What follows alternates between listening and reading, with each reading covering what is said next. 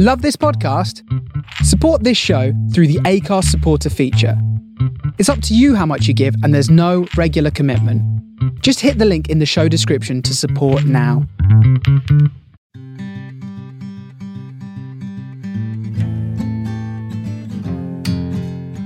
You're listening to Griefcast with me, Cariad Lloyd.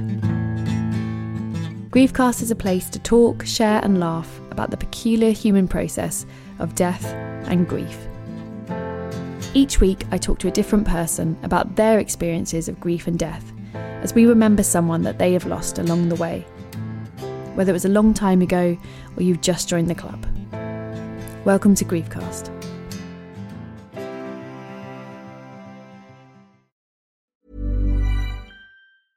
Hey, I'm Ryan Reynolds. At Mint Mobile, we like to do the opposite of what Big Wireless does. They charge you a lot, we charge you a little. So naturally, when they announced they'd be raising their prices due to inflation, we decided to deflate our prices due to not hating you. That's right. We're cutting the price of Mint Unlimited from $30 a month to just $15 a month. Give it a try at mintmobile.com/switch. $45 up front for 3 months plus taxes and fees. Promo rate for new customers for limited time. Unlimited more than 40 gigabytes per month. Slows full terms at mintmobile.com.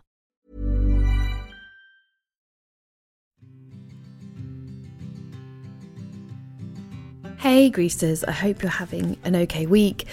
I know I've mentioned it previously. I'm so sorry if you've already heard it. Feel free to press that 30-second skip button. But I have written a book. It's coming out in January next year. You can pre-order it now. It's called You Are Not Alone, and it's based on everything I've learned from the podcast, from talking to all these amazing people, and a bit of my story as well. If you'd like to pre-order it, you can click the link on the Twitter bio at the Griefcast, and I would very much appreciate that. Thank you.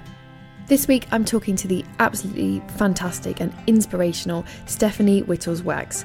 Stephanie is the co-founder and chief creative officer of Lemonada Media, a podcast network that, in their own words, makes life suck less, which we all can definitely appreciate. She co-created and hosts Last Day, which is Lemonada's award-winning flagship show, confronting massive epidemics with humour, compassion and a quest for progress. It is an amazing podcast, Last Day. Have a listen to it if you haven't already. It covers really, really tough subjects in the most in-depth and heartfelt way, and I think if you enjoy this show, you'll definitely enjoy that show. And the network they've created, Lemonada, is just, incredible. Absolutely brilliant what she's been doing. She's also the best-selling author of Everything is Horrible and Wonderful, a tragicomic memoir of genius, heroine, love and loss. Stephanie came in to talk to me about her brother, Harris Wittels, who was a very well-known, hugely respected writer, producer, comedian. He wrote for Parks and Rec, he wrote for Master of None, who lost his life to heroin addiction. So, Stephanie, who are we remembering today? So today we are remembering my little brother, Harris Wittels. Harris Wittels. Do you have more than one sibling? I do not. Yeah. So this is my only sibling, only brother. Real bummer to lose when you're the only. Yeah. I grew up as a pair and then had to shift my understanding of the world to be singular, and that's been a really terrible part of all of this. I liked being a pair. Yeah. I can understand. And how long ago did Harris die? So he died in February of 2015. It was February 19th. The day before my birthday, which has been also lovely, a parting gift, if you will, that he left me with. But yeah, it's been horrible, and it changes all the time. Mm-hmm. It's been such a trip because I accidentally wrote a book after my brother died, and it was critical for me to do that. I started writing, and it was the only thing I could do through my acute grief, I think I'd like to call it, where I was only an open grieving wound, right? There was just like no other thing that mattered. I couldn't see any other thing. The only thing that was in my ability to see or focus on was sorrow. Yeah. And I didn't want to talk to anybody. I didn't want to get out of bed. I had a 1-year-old at the time, so that is the correct response. So I had to pretend to be a human for her And that really depleted me. So I was very aware of like, okay, you have to smile at your child. And that took a lot of energy. Yeah. And so I didn't have any left over for my husband or for my friends or for my family or for my job, my students I taught at the time. So I started writing. And I think writing for that year after was monumental. It was like I was able to kind of look back and be present and remember. I was like so aware of the fact that I was going to stop remembering him. And so I needed to capture as much memory as I could. So it was sort of this exercise that I did to get through this moment. And then, so I don't know, I was processing it from the start, kind of unintentionally. I think that's really amazing. And I've just finished writing a book accidentally about grief. Congrats. And I'm sorry. Yeah, and I know how you feel. It's like, but I find it really interesting when people write from the beginning. So obviously, my dad died when I was 15, and I was very young, and I just couldn't write anything down. And I found my diaries recently, and there was one entry that spoke about it, like one, because I just found the idea of even committing it to ink was like, it's real. But I've met so many people who like just instantly wrote things down. And I find that, I think it's very healthy, that instant processing to kind of recognize, oh, this needs to go somewhere, like immediately. I find that kind of interesting, that to be self-aware enough to go, this is not, I can't sit with this. Like this needs to go on a page. I don't even, it's so wild though, because I don't even think it was self-awareness. Like I don't even think I was aware that I was doing it. I wasn't, in fact. What happened, the first thing that I wrote was the eulogy. Right. So I wrote the eulogy, and I remember I was spending a lot of time doing it in the aftermath, like in the week following his death. He was stuck in LA at the coroner's office. It was horrible. We couldn't get him back, and we were in Texas at the time. And I didn't know what to do. I was so, we're Jewish, and you're supposed to bury your loved ones soon, and we couldn't because we couldn't get him back. And so there was a lot of angst. And my husband ended up printing out the eulogy that I'd written. And the printer cataloged how many hours I had been writing. Yeah. And so it spit out on a cover sheet that I had edited it for 26 hours. Wow. And I had no idea. I had no concept of time or space. But I remember seeing that and thinking, whoa, like, that is a lot of hours. And so I think there was something that was happening where I wasn't present in the world. I didn't know what to do with myself. My daughter would only nap in the car. So I was like stuck in the car with her, every day. Yeah. And I was typing notes on my iPhone. I was just typing out notes because I didn't want to be on social media. It would make me upset to see other people that were okay and I wasn't. And then my husband saw this giant note that I had written and was like, why don't you put that out as an essay? Why don't you get it out of your body? Yeah. And I was like, all right, fine, and like it was amazing how many people read it and responded to it and found meaning in it. And that was also a part of it, right? I was like, oh, I don't want to talk to anybody that I know, but I'm really interested to hear from people I don't know. Laughing as someone who does a podcast about grief, like, yes. Yes, because there's suddenly this like ease, isn't it, of like, oh, you get it, right? We don't have to do any crap conversation. We can just go immediately to pain. Brilliant. Because that's what I wanted. That's what I need to talk about is the pain. And then like, yes, me too. And you're sort of like eating your pain together. Like, yes, you've got 100%. Some too. This is so good. I thought it was just me eating this. Yeah, I can fully relate to it. It's interesting as well what you said about the time, because it's so hard to explain to people. We use the phrase on this show, like in the club, in the club, a great club that no one wanted to join, but it's very busy.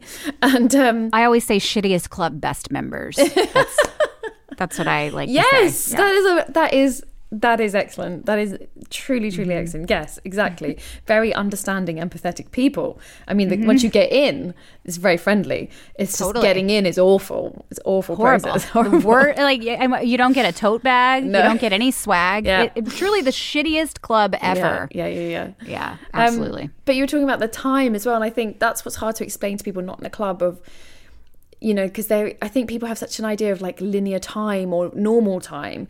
And when you, like you said, you're in grief, like you don't know how long you've done something or where you are or when you last ate or washed or did any of the things. So I can completely understand writing something for 26 hours because it just, you stop existing. And the only thing I've ever compared it to is when I had my first child. And it was that same thing where you'd be like, oh, I've just been trying to get them to sleep for 5 hours. Like, what? In my head it was, that was a tough 5 minutes. And it's the same thing, like your body is just going through something so massive. It's like those laws don't apply to you anymore. It's so true. And the birth of my first child and the death of my brother were so close together. Yes. That I was experiencing just so much body pain and suffering and change and just like cellular stuff that I look at that whole time and it's just an absolute blur. I think I don't know how I survived it. I don't know. No, especially with a 1-year-old. Like you said, that, and that thing about being a parent in that, you know, you, like you said, they make it quite clear what they need and they aren't reasonable. So you can't be like, I'm sorry, not today. Like you said, you have to smile at them. You have to give and give. And it's a real one-way process. You're just giving to this thing. Oh, and they need you. If you, as the mother in those early days, right? Especially if you're nursing it's like there is a need for mom, that was like very, very clear. And it's hard when you are not available for that. To find that space. God, yeah. And I completely understand what you're saying of like, you have like 10% to give to the world. And I think if you don't have a 1-year-old, you can maybe like, see a friend and smile or like get a train somewhere. Like you can complete these things. But when you have a child, like that's the 10% goes on them and that's it. So of course everyone else just... How can you have that? Do you mind me asking how Harris died? What happened? Yeah, fun story. So Harris was a amazing, successful, beloved comedian, TV writer, producer, actor. He wrote for Parks and Recreation. He was brilliant human.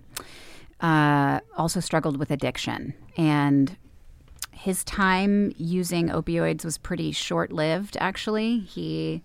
From the time he told me that he was addicted to pills to the time that he overdosed on heroin, it was about 2 years. So It was awful. I do not wish that on anyone in the world. Anyone in the world. Even the people I don't like. I don't wish it on them. It is... The addiction part itself is absolute madness, and wanting so badly to help a person that you love the most and not being able to help them and not being able to reach them and constantly worrying about them and constantly worrying that they're alive or not alive, or that they're lying to you or that they're not lying to you or that they're using or it's just a horrible experience. And my baby was born in the midst of all of this. My brother went to rehab when she was 1 month old for the first time and was in and out of rehab that first year. So it was like a lot of angst and anxiety and fear. And when he died, it became a different kind of sort of trauma, right? It was like worrying that he would die was a sort of very specific form of torture. And then once he died, it was another one. And it wasn't great. Don't recommend. Do not recommend. Thumbs down on this TripAdvisor. Like, not thumbs good. Down. Don't go. It's no stars. 0 stars.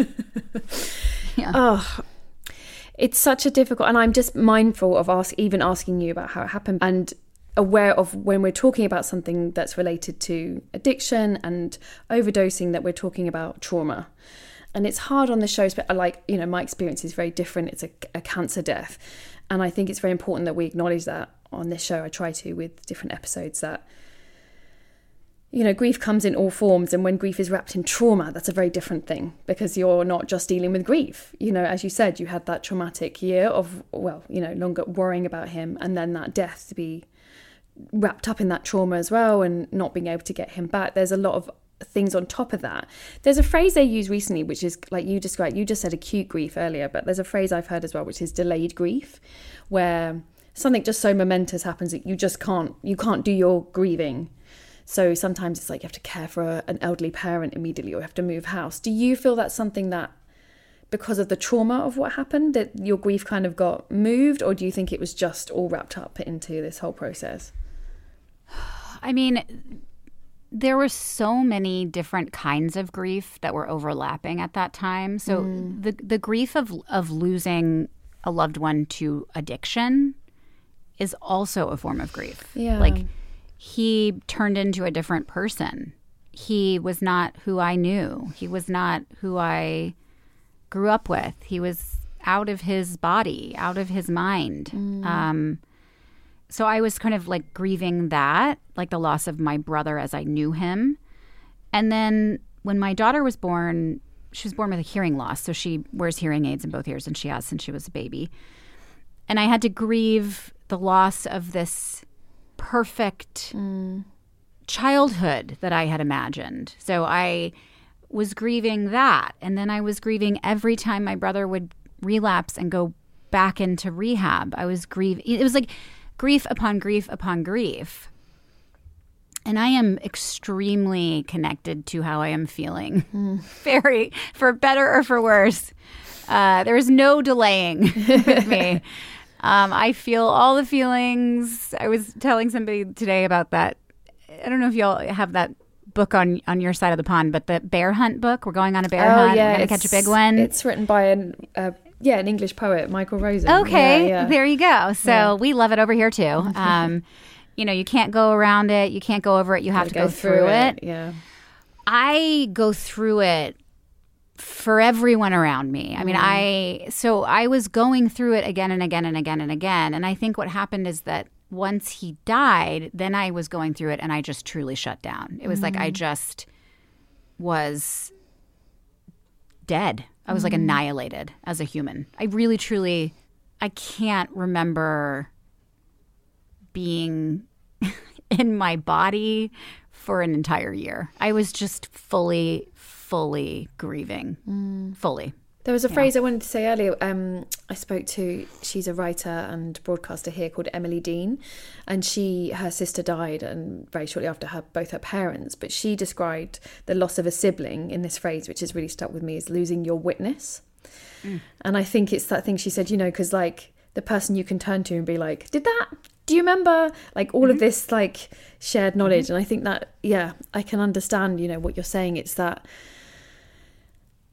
it's a particular type of grief, just losing a sibling, but as you said, losing a sibling to addiction when you've already lost them previously because they're going through this hideous thing. There's so much to deal with. I'm not surprised that year is a blur. Like, I'm just truly shut down. Like I described it as I felt like a bomb had dropped on my house and everything had been destroyed. And I was just sitting on a pile of rubble and nails and dust and garbage. And I couldn't move. And I was just stuck there. And it was uncomfortable. And I was miserable. But I was stuck. And I just felt completely exposed. There was not a house on me anymore. Like, it's not comfortable to sleep on nails. Like, this is what it felt like. And, the other end of that, though, that I think, not to try to sort of make meaning out of any of this, because I actually don't want to do that.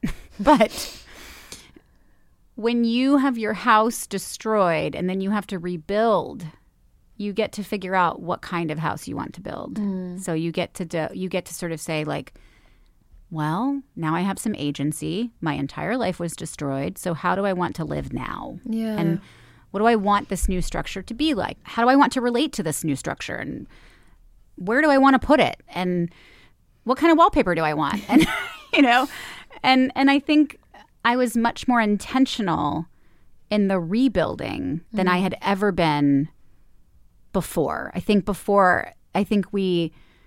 there's a passivity, right? Like, I'm going to do this and then I'm going to do this and I'm going to do the right thing and I'm going to do the thing that makes sense. And that kind of all went away. And I was able to be like, well, I don't like that. And I certainly don't want to spend my time doing that. We could all die tomorrow. So I definitely don't want that. Yeah. Like there was a rebirth, I would say, that happened after the absolute fucking nightmare of grief. Yeah, we refer to it sometimes in the show as like the fire. I feel like it's such a weird thing, like you said, because everything's awful, but you're sort of given superpower isn't the right word. It isn't the right word, and I don't like it because it feels like there's, like you said, a positive spin, but it's some kind of force where, like you said, you like an agency where you sort of don't care about a lot of stuff that you used to care about, and also everyone else does care. So you seem very powerful to these people because they're like, wow, you don't care, and you're like, I don't care what people think. Don't give a single shit. And it's like truly could not care less. Yeah. And it doesn't, Great. I always say to people, it doesn't last forever. I think it lasts about 5-ish years. And then slowly you become normal-ish again, and you start sort of thinking, oh, I don't think I should say that to that person. Or like, it like creeps back in. But for that brief moment, it's kind of,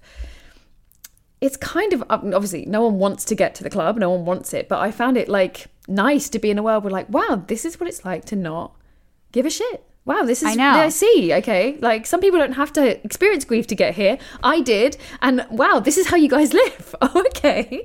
What a freedom. Yeah. What liberty you must feel. Yeah. It's very true. It's like, I do not care about any of the things that all of you care about. I am caring about completely other things, and there's a perspective that you gain overnight to like, none of that bullshit matters. Like the only thing that matters is boom, boom, boom. And like the list is very short, actually. Yeah, quite very short. Yeah, that's what's weird, isn't it? You're like, oh, it's just that. I thought it was just that, but it's been confirmed. Oh, okay.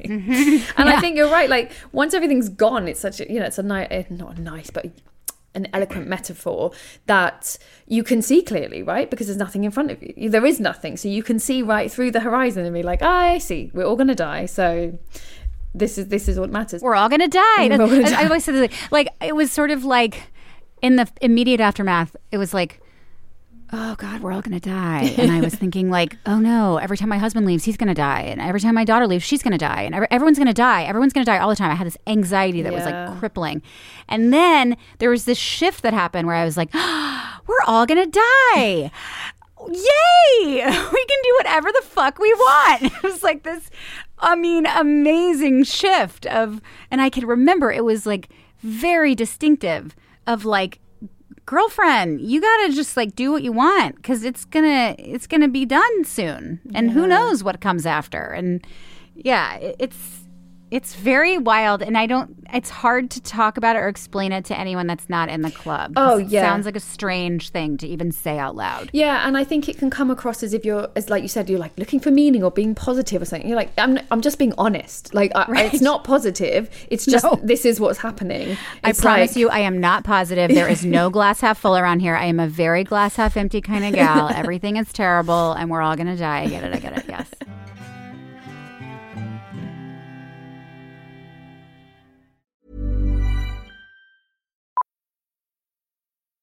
Millions of people have lost weight with personalized plans from Noom. Like Evan, who can't stand salads and still lost 50 pounds.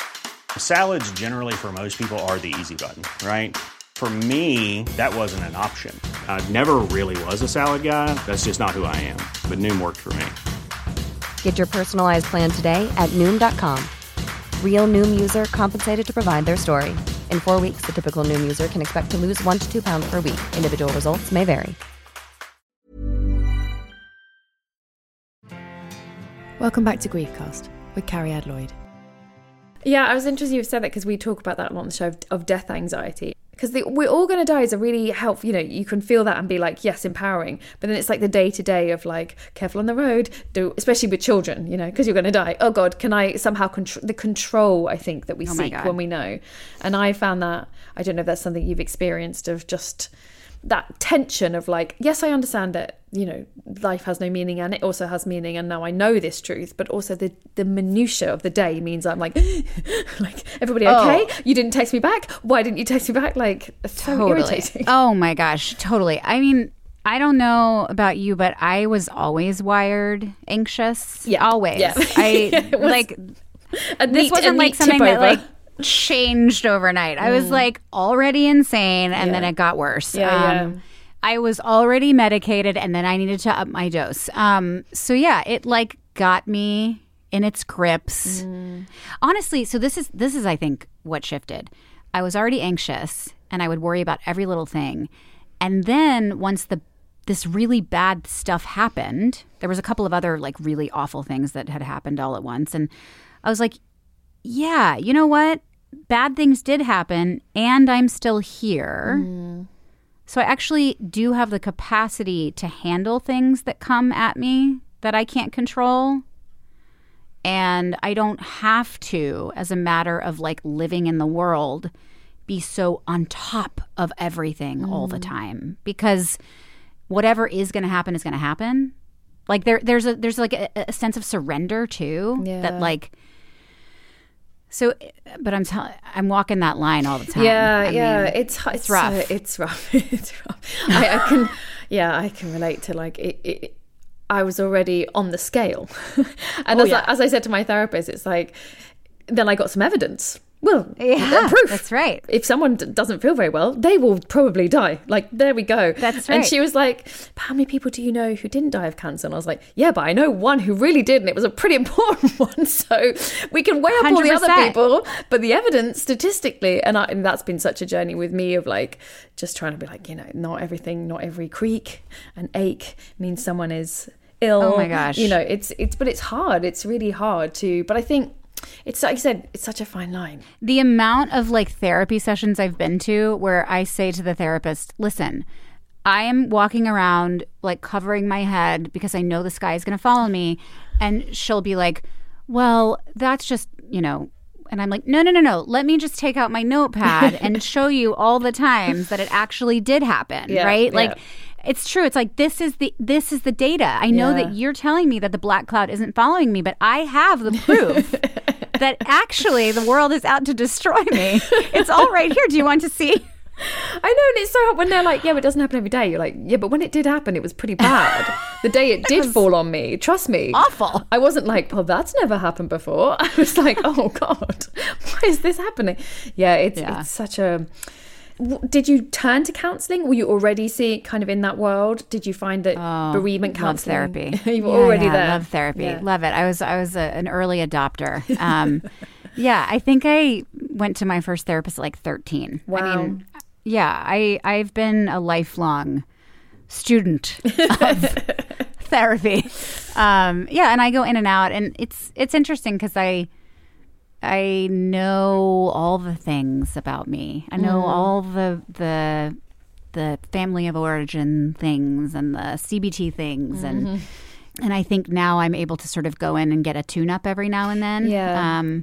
But I think anyone who is suffering grief and loss and isn't in therapy, I think you're an alien, and I think that you should come down to earth and find some help, because it's just I don't think I would have survived. So when I said that I wrote and I didn't talk to anybody, I wrote and I talked to my therapist. That was the only other human that wasn't a baby that I talked to.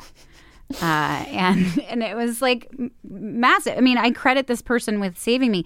I have so many therapists over the course of my life that I'm like, that person saved me, and that person saved me, and that person saved me, and you people are superheroes, and thank you so much. And why would everybody not go all the time? Yeah. It's funny because it took me years. So I didn't go to therapy till I was like in my early 30s. Oh my about grief. God. What? I guess. Holy shit. You went 15 years without. Yeah.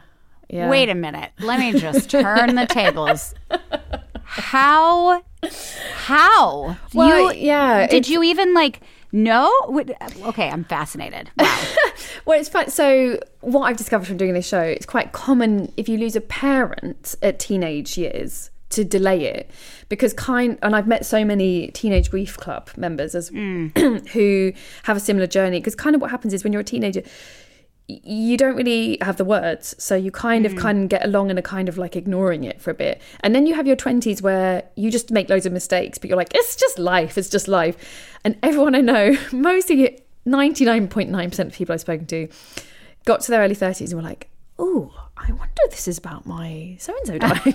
Oh, and maybe that's a British thing, I don't know, but it definitely sort of takes, I think when it happens to you very young, you run away, you really run away for a long time. And it took me because I was so determined not to be defined by it. I was like, no, I'm not the girl whose dad died. Like that's just one little thing that happened, one insignificant thing, and never mind. And then it just took that many years for me to go, I think this might be everything. This might be why I am who I am, and all the things I've done all come back to this. But I just fought it for so long.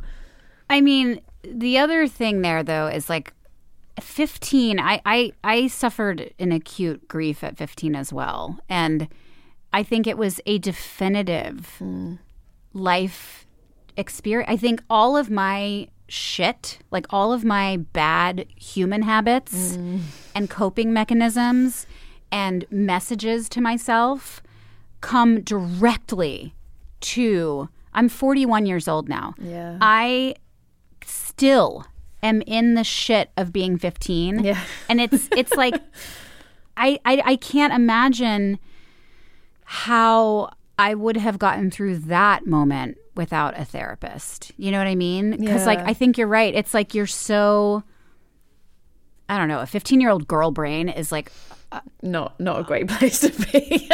I mean, like the scariest of places. Yeah, like it's terrifying. It's wild. And the messages that we tell ourselves at 15. Yeah. Grief aside, trauma aside, just like being a normal 15-year-old sucks, and then put a traumatic event on top of it, and it's like a minefield. And I think that it just took me a really, really long time to look at it. And I think, like you said, that bomb blast thing is such a good metaphor for grief. And I think what I did for ages is just ignore it, just turn my back and was like, there isn't one. Like, and people would go, I think you don't have a house. It's there. It's fine. If I turn around, it's there. I just wouldn't look at it. Did you, like, what was your thing that you did to cope? Like, did you start... Okay, so this is what I'm asking, because I started like working like crazy. Like I started okay, I have to I have to get straight A's, and I have to be the lead in the play, and I have to like achieve, and I have to show everyone that I'm like good and stable and, confident. And like at 41, I'm still like chronic workaholic. Yeah, do you know what I mean? Like I still totally use work as a coping mechanism. I feel on the spot now. Like, how does she know when did this become Carrie Ann's episode? No, I asked the questions. I hide. That's what happens when you interview podcasters. Yes, exactly. Yeah. Let's talk about you. I know. No. Yeah, and also my dad was a massive workaholic. So like, I feel like as soon as that energy left our house, I was like, don't worry guys, I got this. Like, and that's what I sort of knew and I learnt. So I think that's also really, and still my go-to of like, just keep busy. And then the voices stop. It's, and on it now I think about it, I'm like, I don't know what I think I think I just ignored a lot for a long, long time and was furious and just very angry and confused and then weirdly ended up going into comedy, and that's sort of, and I've talked about this before, like I used to do character comedy, and like all my characters had like dead dads like hidden in them, and it would like leak out of my writing in a way, because I couldn't face it. I couldn't sit down and be like, this is what happened to me. And it wasn't until I started this podcast 5 years ago that I ever even spoke about it publicly. Friends who'd known me nearly all my life had no idea how I felt about this, that I was still upset, that I was still grieving, because I was just like, everything's fine and I'm doing my comedy, and it would just leak out of places. And then eventually I was like, I got to my early 30s and I thought, okay, this is enough. I'm going to deal with this. Like, and gosh. Again, maybe, I don't know, maybe it's unfair to say it's a British thing. I'm sure there's lots of other people who've been more quick to therapy. And I come from like a therapy accepting family as well. It wasn't like repressed, very, very like hippie, open self-help courses. Like nobody would have been like judgy at all. Right, they would have been like, great. But I think, yeah, I just, you know, we Well, all you're take not a ready journey. until you're ready. Yeah, like, you're I not, wasn't ready. You're, I wasn't you ready. You can lead, what is it? Lead a horse to water. water. You can't make it drink. You can't make it drink. Yeah. Or have psychoanalysts. Whatever. That's right. it wants to Exactly. do. You can lead a horse to a therapist's office, but you can't make it talk. But it might find something wrong with the way that they sit or their hair and decide it's not for them, and the therapy's not Sure. for them. Sure. So Totally. I want to go back to you and writing the Sure. just writing the eulogy. So when did you? So you delivered that eulogy. Mm-hmm. How was that? Like, I always think, because obviously I was in a very different position. I was very young. Grown-ups took all of that stuff, so I never had to face it as a grown-up. I mean, that must have been just heartbreaking. You know, it's oh yeah, it was so hard. I mean, I said in the eulogy, like, I spoke for Harris the first 5 years of our lives. Like, he did not speak. I mean, I was like the big sister, and I was like on top of everything, and so I felt like it was appropriate that I should speak for him in his absence. Yeah, you know, and I think that I had a lifelong perspective on him, the witness, right? And, you know, he was my favorite person, and I certainly didn't want to get up and deliver this. And I don't know how I got through it. I mean, I've been a performer my whole life. I went to school. I went to NYU for theater, and so I think I probably like relied on some kind of training mechanism where I understand how to stand up and do something when you don't want to, or when your body is telling you, like, you're nervous, you're in danger. Those people are, you know, like, I used to tell my students when I taught acting, I'd say, like, listen, when you get on stage and your heart is like pounding, you're having a fight or flight response. Like, the adrenaline is going, and like the lights and the people are like basically the buffalo, and they're trying to come at you, right? And you're like in danger, and you're putting yourself in danger, but like, breathe through that, and like, it's normal. Your body's reacting normally. And so I think there was some probably like breath work that I just innately knew how to do that served me in that moment, because like I said, it took me 26 hours to write. It was long. And I think it was really meaningful ultimately to do it. And who else was going to do it? Like, my parents couldn't do it. They couldn't do it. And that kind of was like the other thing. Like, I had to do all of it. I had to do all the arrangements. I had to be the executor of the will. I had to do all of it. So, you know, I'm really good at doing things, as we just established. Yeah, and that's pretty common as well. From other performers I've spoken to, you know, it often is they do the eulogy, and I think, you know, I think we can relate to that personality type. Perhaps we both can understand of, like, the doing is how we survive. You know, it's like, I'm useful, I'm Truly. useful, I'm in control. Somehow Put me to work. Yes, Put me to work. Put me to work. Because that's the thing. Death is the most useless thing. You know, it's just so useless that it can happen. And so I feel like anything that makes you feel useful, just gives you this like nourishment, which you don't get with grief. And I wonder, so, you know, you were talking, just to come back to the book that you wrote, when I started the podcast, it was the first time my grief ever felt useful. And I was like, oh God, this is so nice.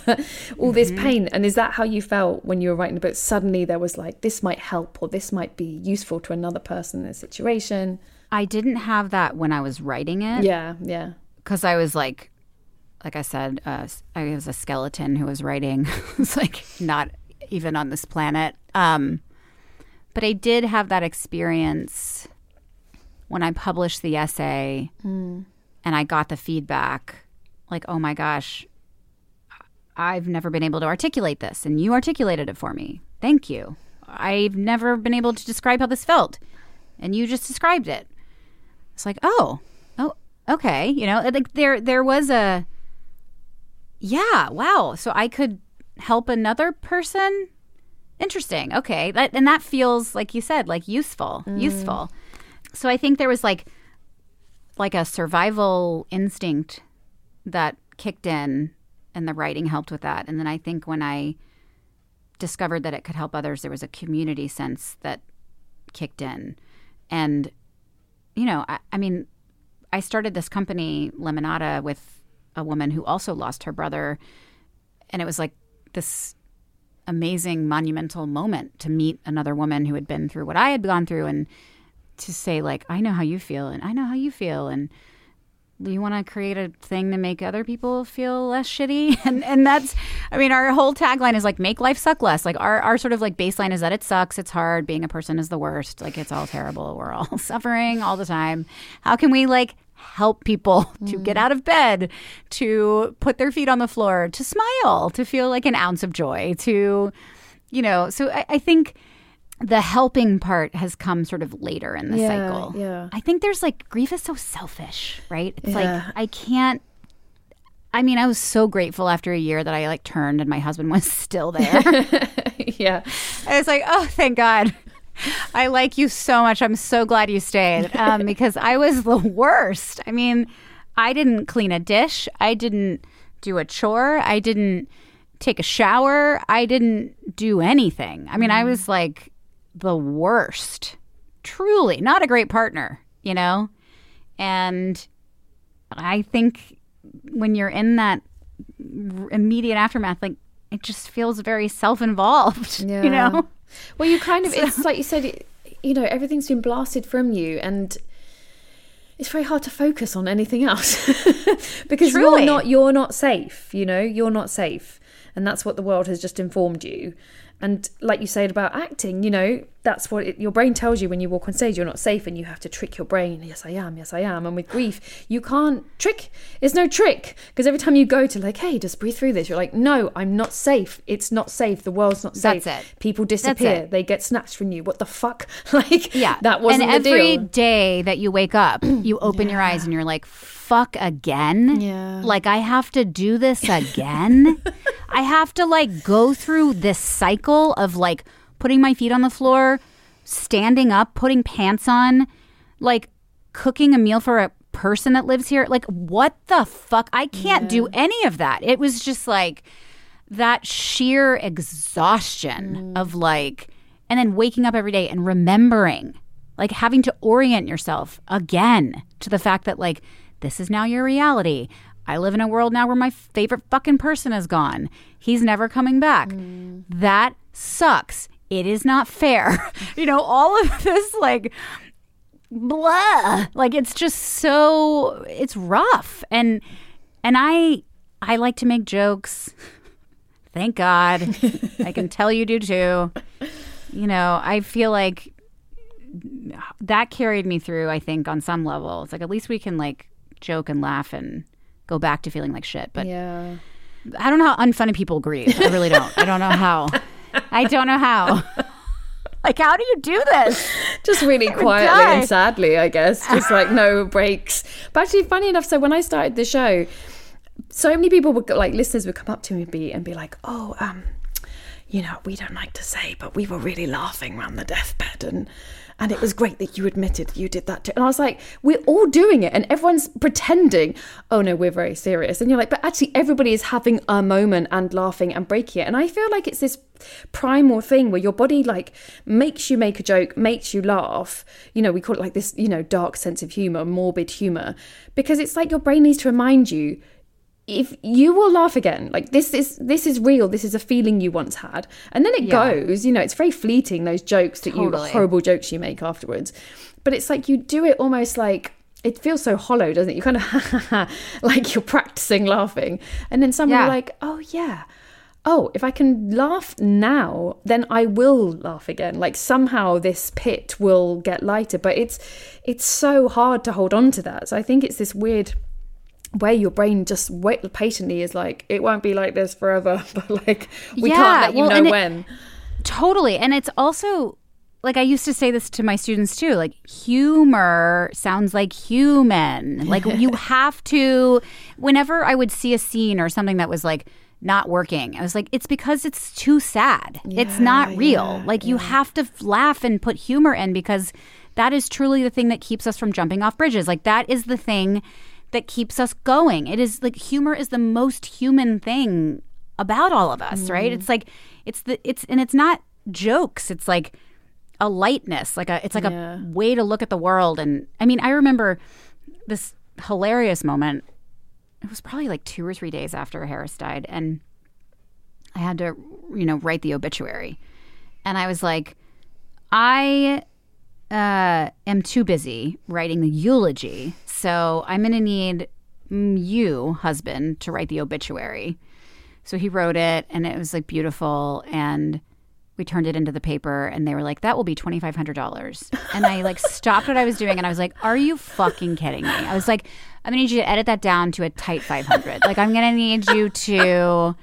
And then I was like quoting Big Lebowski, like, we may be grieving, but we're not saps. I was just like, it was type 5, like a stand-up set. Like, this is too long. Type 5, type 5. Like, just trim, and then we're like editing the eulogy to save money, and then it was so funny, and I was like, this is it. This is life. Yeah. And then we went right back to like being traumatized and tragedy and grief and all of that. But, and then like my mom was like complaining that the deli didn't put enough lox on the plate, and it's like, that is the thing that matters right now, like the amount of fish on the plate.